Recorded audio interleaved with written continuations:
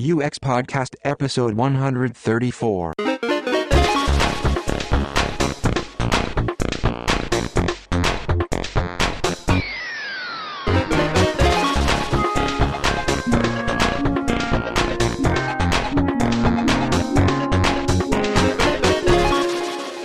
Hello and welcome to UX Podcast. Thank you for joining us.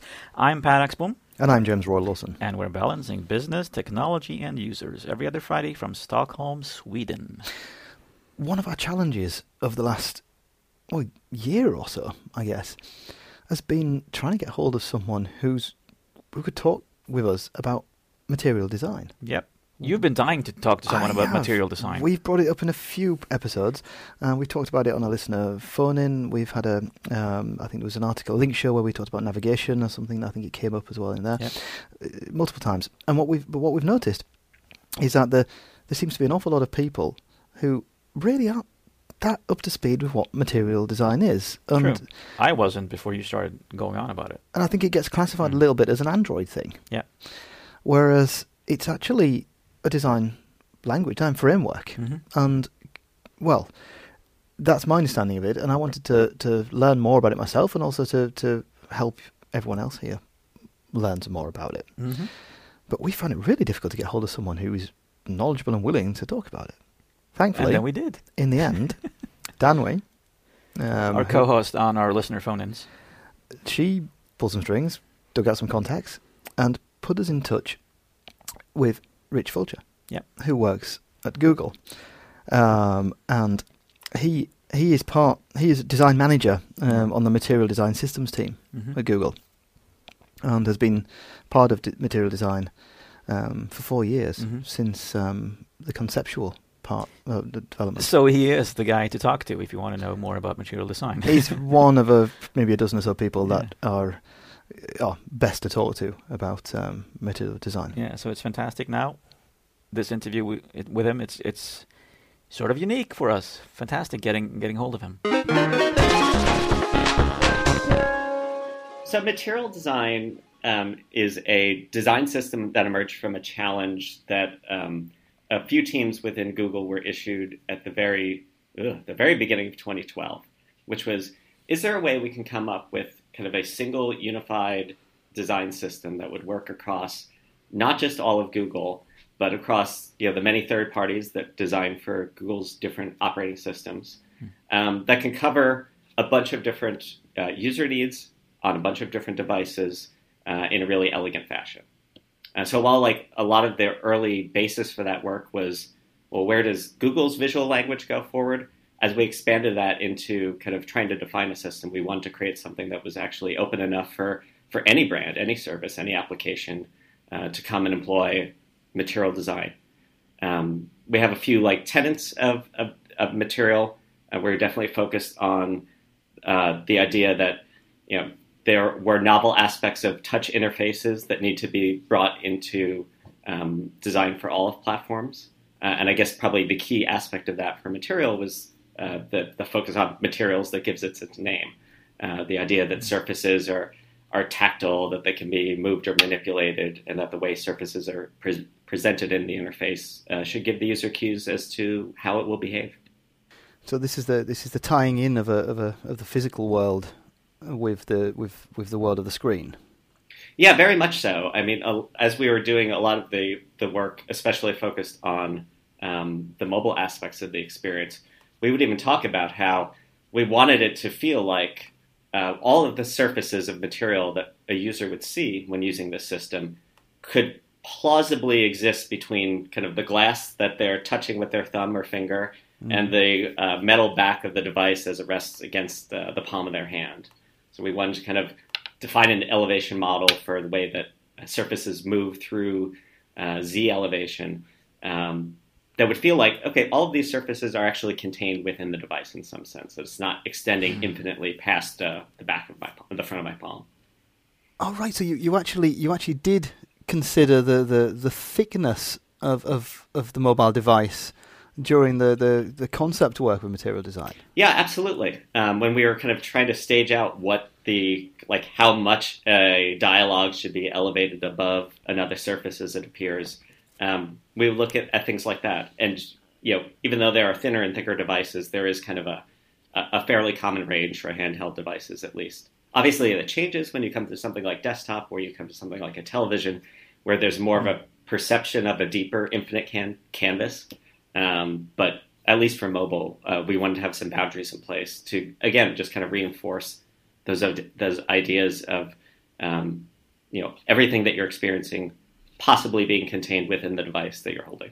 Wow, interesting. Because one of the driving forces seems to have been that it's making cross-platform design easier, because you can use the same principles even if you're doing it on a smartwatch or on a TV. But now you're saying you also have to pay attention to like thickness of device and stuff like that.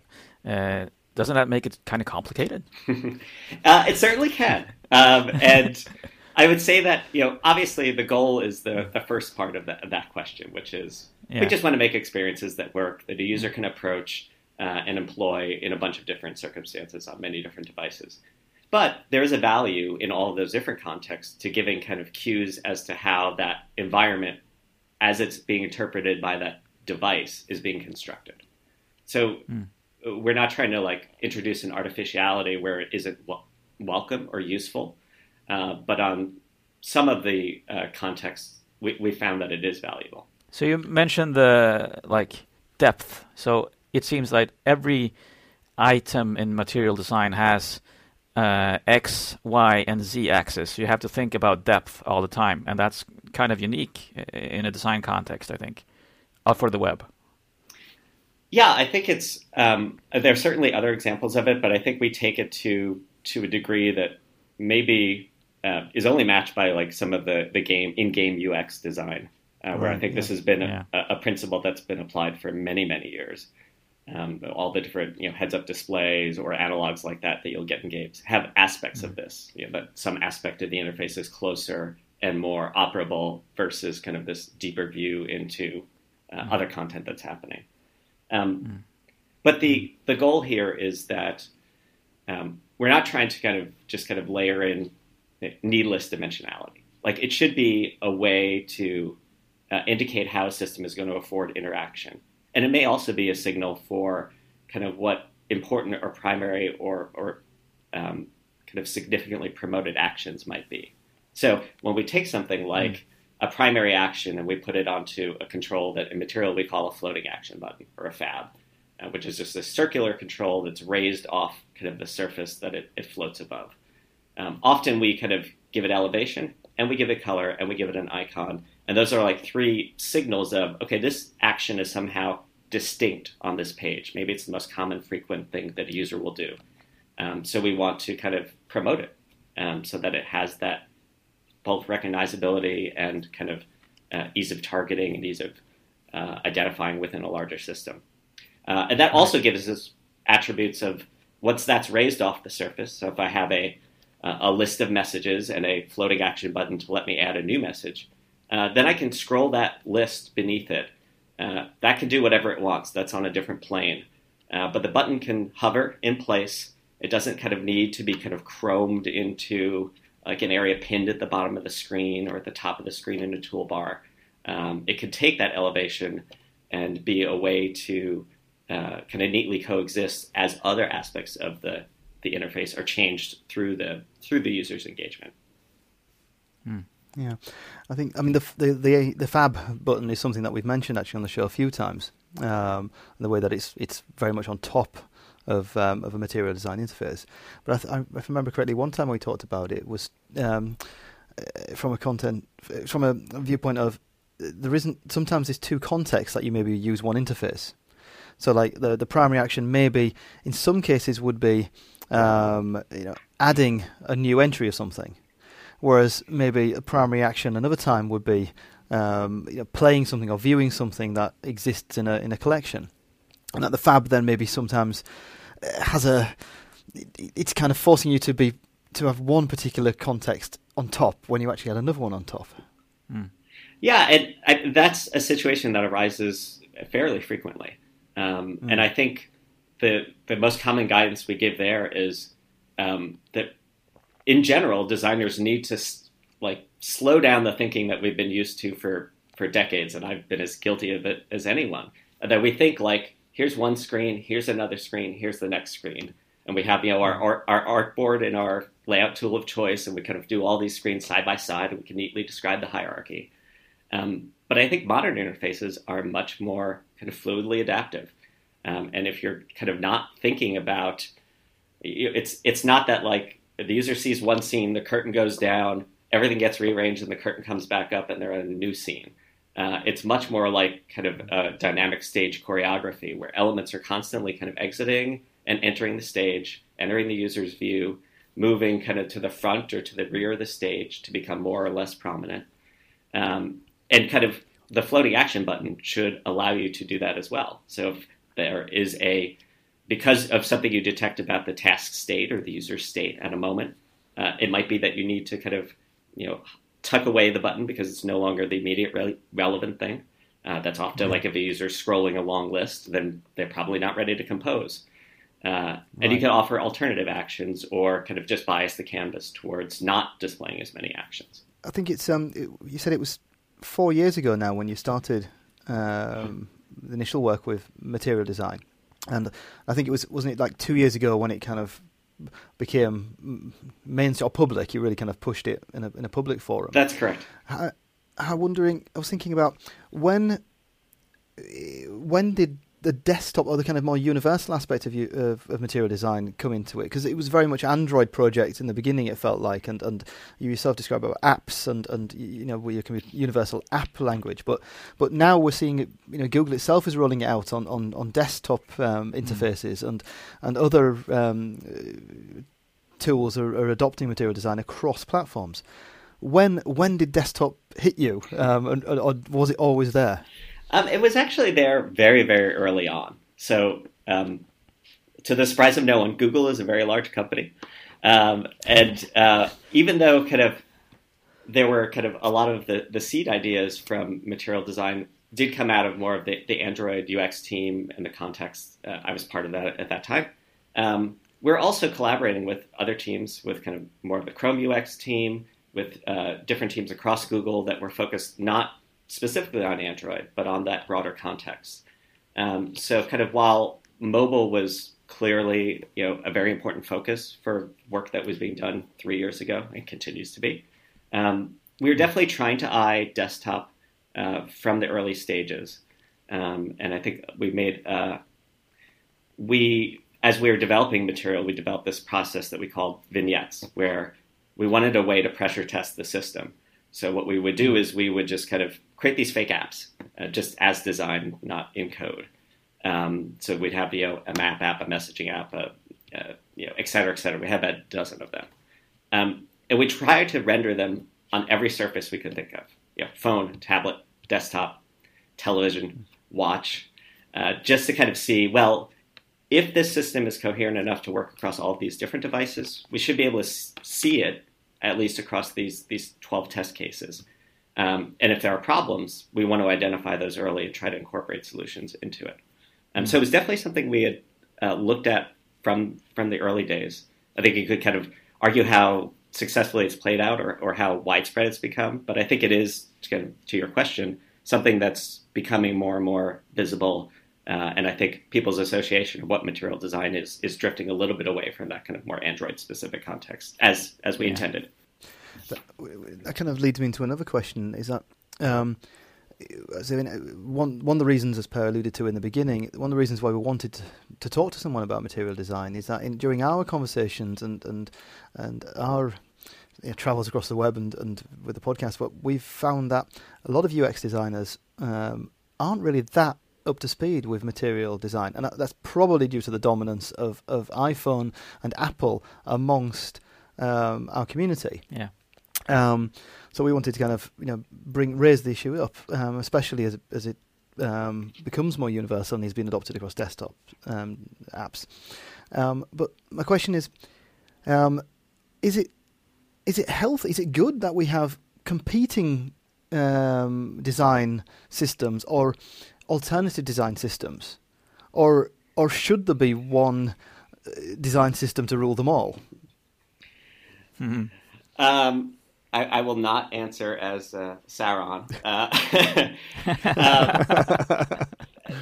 I think that it is definitely healthy to kind of have a dialogue between design systems. And I think what you're seeing is if you take like a big step back and you look at kind of material design versus the later versions of iOS, there are a very large number of commonalities between those systems. The way that navigation patterns are played out, the way that buttons are presented, the way that lists, and especially motion is kind of made an important part of all of those systems. So I think while there are kind of different aims to the different systems, they do kind of talk to each other, and I think are not so deeply incompatible in a lot of ways. I mean, a common question we get from designers who are looking at applying material design is, how does this apply on iOS, and how do I handle the question of system conventions versus platform conventions? And there's not like a simple answer there. Like many things, it depends type of answer. But in many cases, the kind of conventions are not all that different. There are a few kind of interesting ways where one pattern or one system gives, heavier emphasis to a subset of patterns, where the other maybe supports it but doesn't give it the same prominence in the system. We're definitely kind of, seeing more ease of being able to kind of translate between the two environments. But it's certainly kind of something that's not static. I mean, that both systems continue to evolve. They'll move in different ways. They'll offer different capabilities. And it's been very interesting to be part of, just to kind of watch how people try to make use of these contexts and ultimately try to serve their user goals of being able to provide experiences across different platforms, different devices, where a user can hop in and kind of fluidly apply things that they've learned in one context to another. So they might be, a user that has a Samsung phone, but they have an iPad or they have a Mac desktop. Yeah. Those are not uncommon occurrences at all. So being able to kind of have applications and services that feel familiar across the different systems, but still are imbued with kind of the key characteristics of those individual platforms is a very interesting set of trade-offs designers face constantly.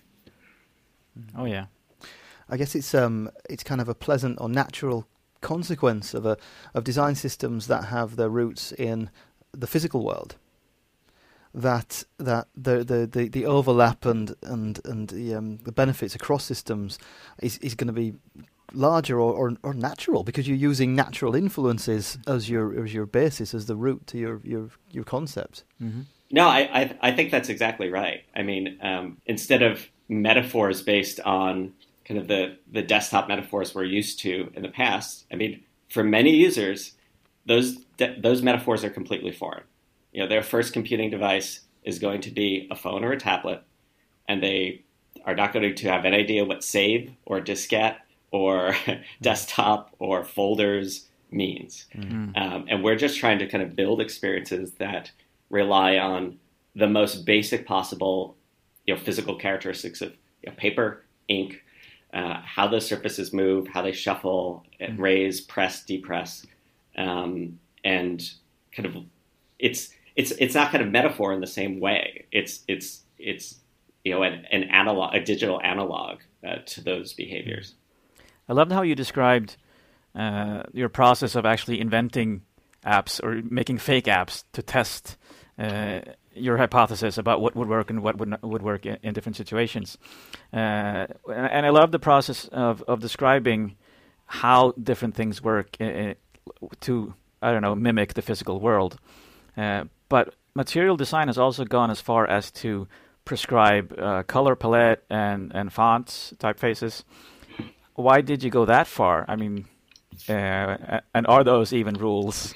And is that is the purpose to make it even more consistent? Those are actually, not rules at all. I mean, I'll say they're rules for the way that most Google apps will behave.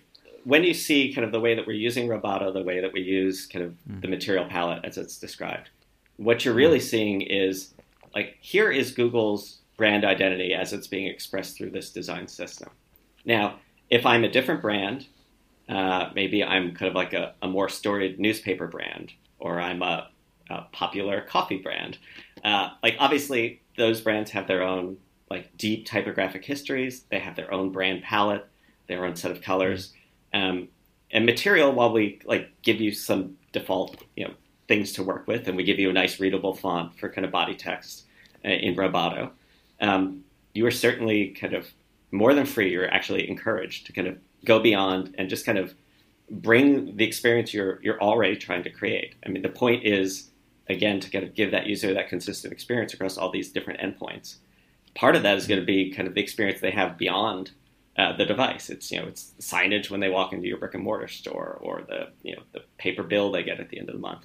So we definitely encourage teams to express their own palette using material, bring their own typography. What we do give guidance about is how that any brand or color system needs to kind of think about primaries, secondaries, accent colors, how those play in terms of how they tint or color different controls or elements, how they can be used to kind of reinforce touch feedback or click feedback with ripples or with kind of visual effects like that. I mean, maybe that's one. Is that one of your kind of biggest challenges, I suppose, with material design? Is communicating that difference you're describing now between material design as a design framework and Google's implementation of that framework across products that are used by hundreds of millions of people? Absolutely. I mean, we have two challenges there. One is exactly what you've expressed of, is this Google's language and not mine? And do I need to like become Google to employ it? And the answer is categorically no. But we also face the challenge of, is material design just kind of this Android language? And I think people don't often think about it. And maybe it's, I'm sure we could have done a better job of communicating that. And it's something we kind of continuously work on. And, even if you were at Google I/O a couple of weeks ago, this was kind of one of the messages we were putting there. It's hard. I mean, Google apps are so incredibly widespread. It's hard to find users that don't kind of touch at least some subset of them. So naturally, if that's the experience that they're seeing, if that's kind of the outward-facing version of material design, they're going to make that association. But I think what we're starting to see is more and more apps that aren't from Google, that are even radically different kind of in their brand identity, that are able to adapt either full material or aspects of material. And you're starting to see some of those ideas kind of sprinkle through a variety of different contexts.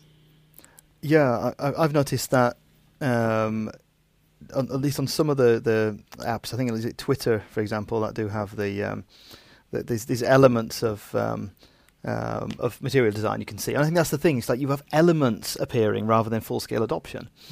But it's maybe what you guys need is you need one of the like top 10, top 20 web properties, maybe even a non-app service to actually adopt material design to highlight someone else's identity through it. And we definitely have some apps that are doing that. We're trying to do a few things in terms of showcasing through the google.com/design site apps that are doing a great job of kind of realizing material in different aspects of it, whether it's motion or typography or color or illustration. So yes, I agree. There's always room for more people to adopt material. We welcome the opportunity to work with teams. And just kind of referring back to Google I/O, we were there for 3 days, and we had a bunch of designers from the material design team and a few that are other kind of allied teams. And we were just doing walk-up design reviews for the 3 days. And we probably went through, by our estimate, we talked to about 300 different teams. Just kind of answering kind of 15 minutes at a time, 20 minutes at a time, kind of doing quick design reviews, answering questions about material, how it might fit into their products. So I think there's a lot of interest there. And we certainly encourage it. I think That's awesome. You have so many people to go around and talk to at Google I/O. We're actually coming up to our heptascale questions. So how this goes is we ask you one question each, and you have to answer on a scale of 1 to 7. How to respond will be self-evident by the way we ask the question. So I'll go first. Yeah, I haven't. Yeah, now I've got them in front of me. Okay. On a scale of 1 to 7, how lazy are designers who only use the provided examples of material design?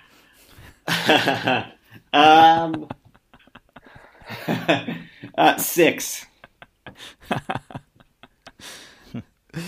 Okay. On a scale of 1 to 7, how important are the laws of physics to design work? 3. Ooh, interesting. Ooh. Oh, so not that important. So we have important for one and not very important for the other. Interesting. See, it leaves the listeners something to think about there. It does, doesn't it? Excellent. This has been great fun. Thank you so much for joining us, Richard. Thank you so much for having me. And no, it's been a treat. I learned a lot, actually. It was good. Yeah, it was really interesting. Great. Thank you.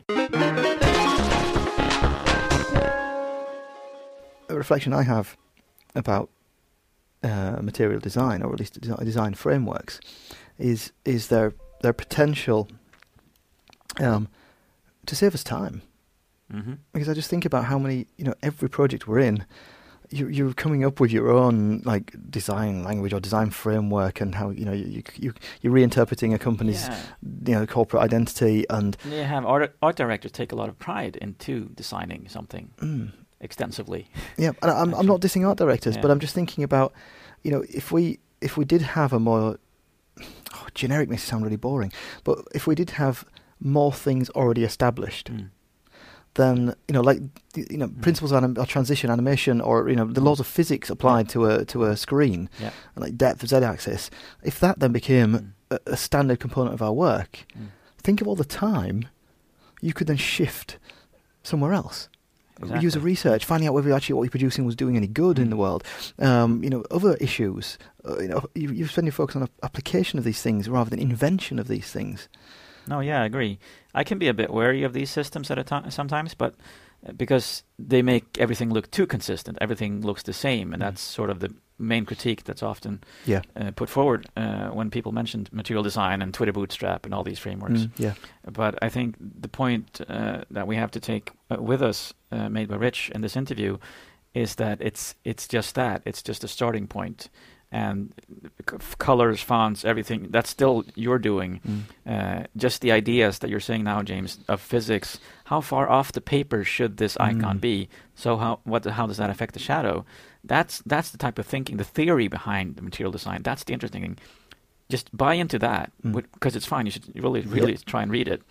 And then apply that with your own design. Yeah, or as Use much your as own colors. As much as you feel you can apply exactly. it. I mean, this in a way that makes sense for your users. Yeah, and I think this is also you bring up Bootstrap, and I think here is now the key difference here.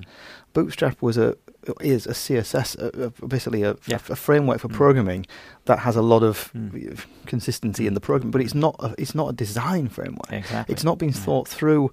It's not been kind of stress tested in the same way as material design has, from a whole interaction through viewpoint. Yes, the result of it is standard interactions, certain things, but there's much deeper thought at play here. Love it. So I'm actually putting more work into learning more about it now, trying to apply the techniques. Yeah, I'm going to spend some time, I think, reading up a little bit more about it. So, thanks for listening. We are UX Podcast, as you know. There will be show notes on the website from this show, and we've asked on uxpodcast.com. We've asked Rich to send us some good things to include there. And do follow us, do subscribe to our Backstage newsletter to get to know some tidbits about upcoming episodes and listener phone-ins and all that. Even our Telegram channel. Yeah. We can join us there for a little chats. On Twitter, I am Axbom, AXBOM. And on Twitter, I am Beantin, BEANTIN. And together we are UX Podcast. Remember to keep moving. See you on the other side.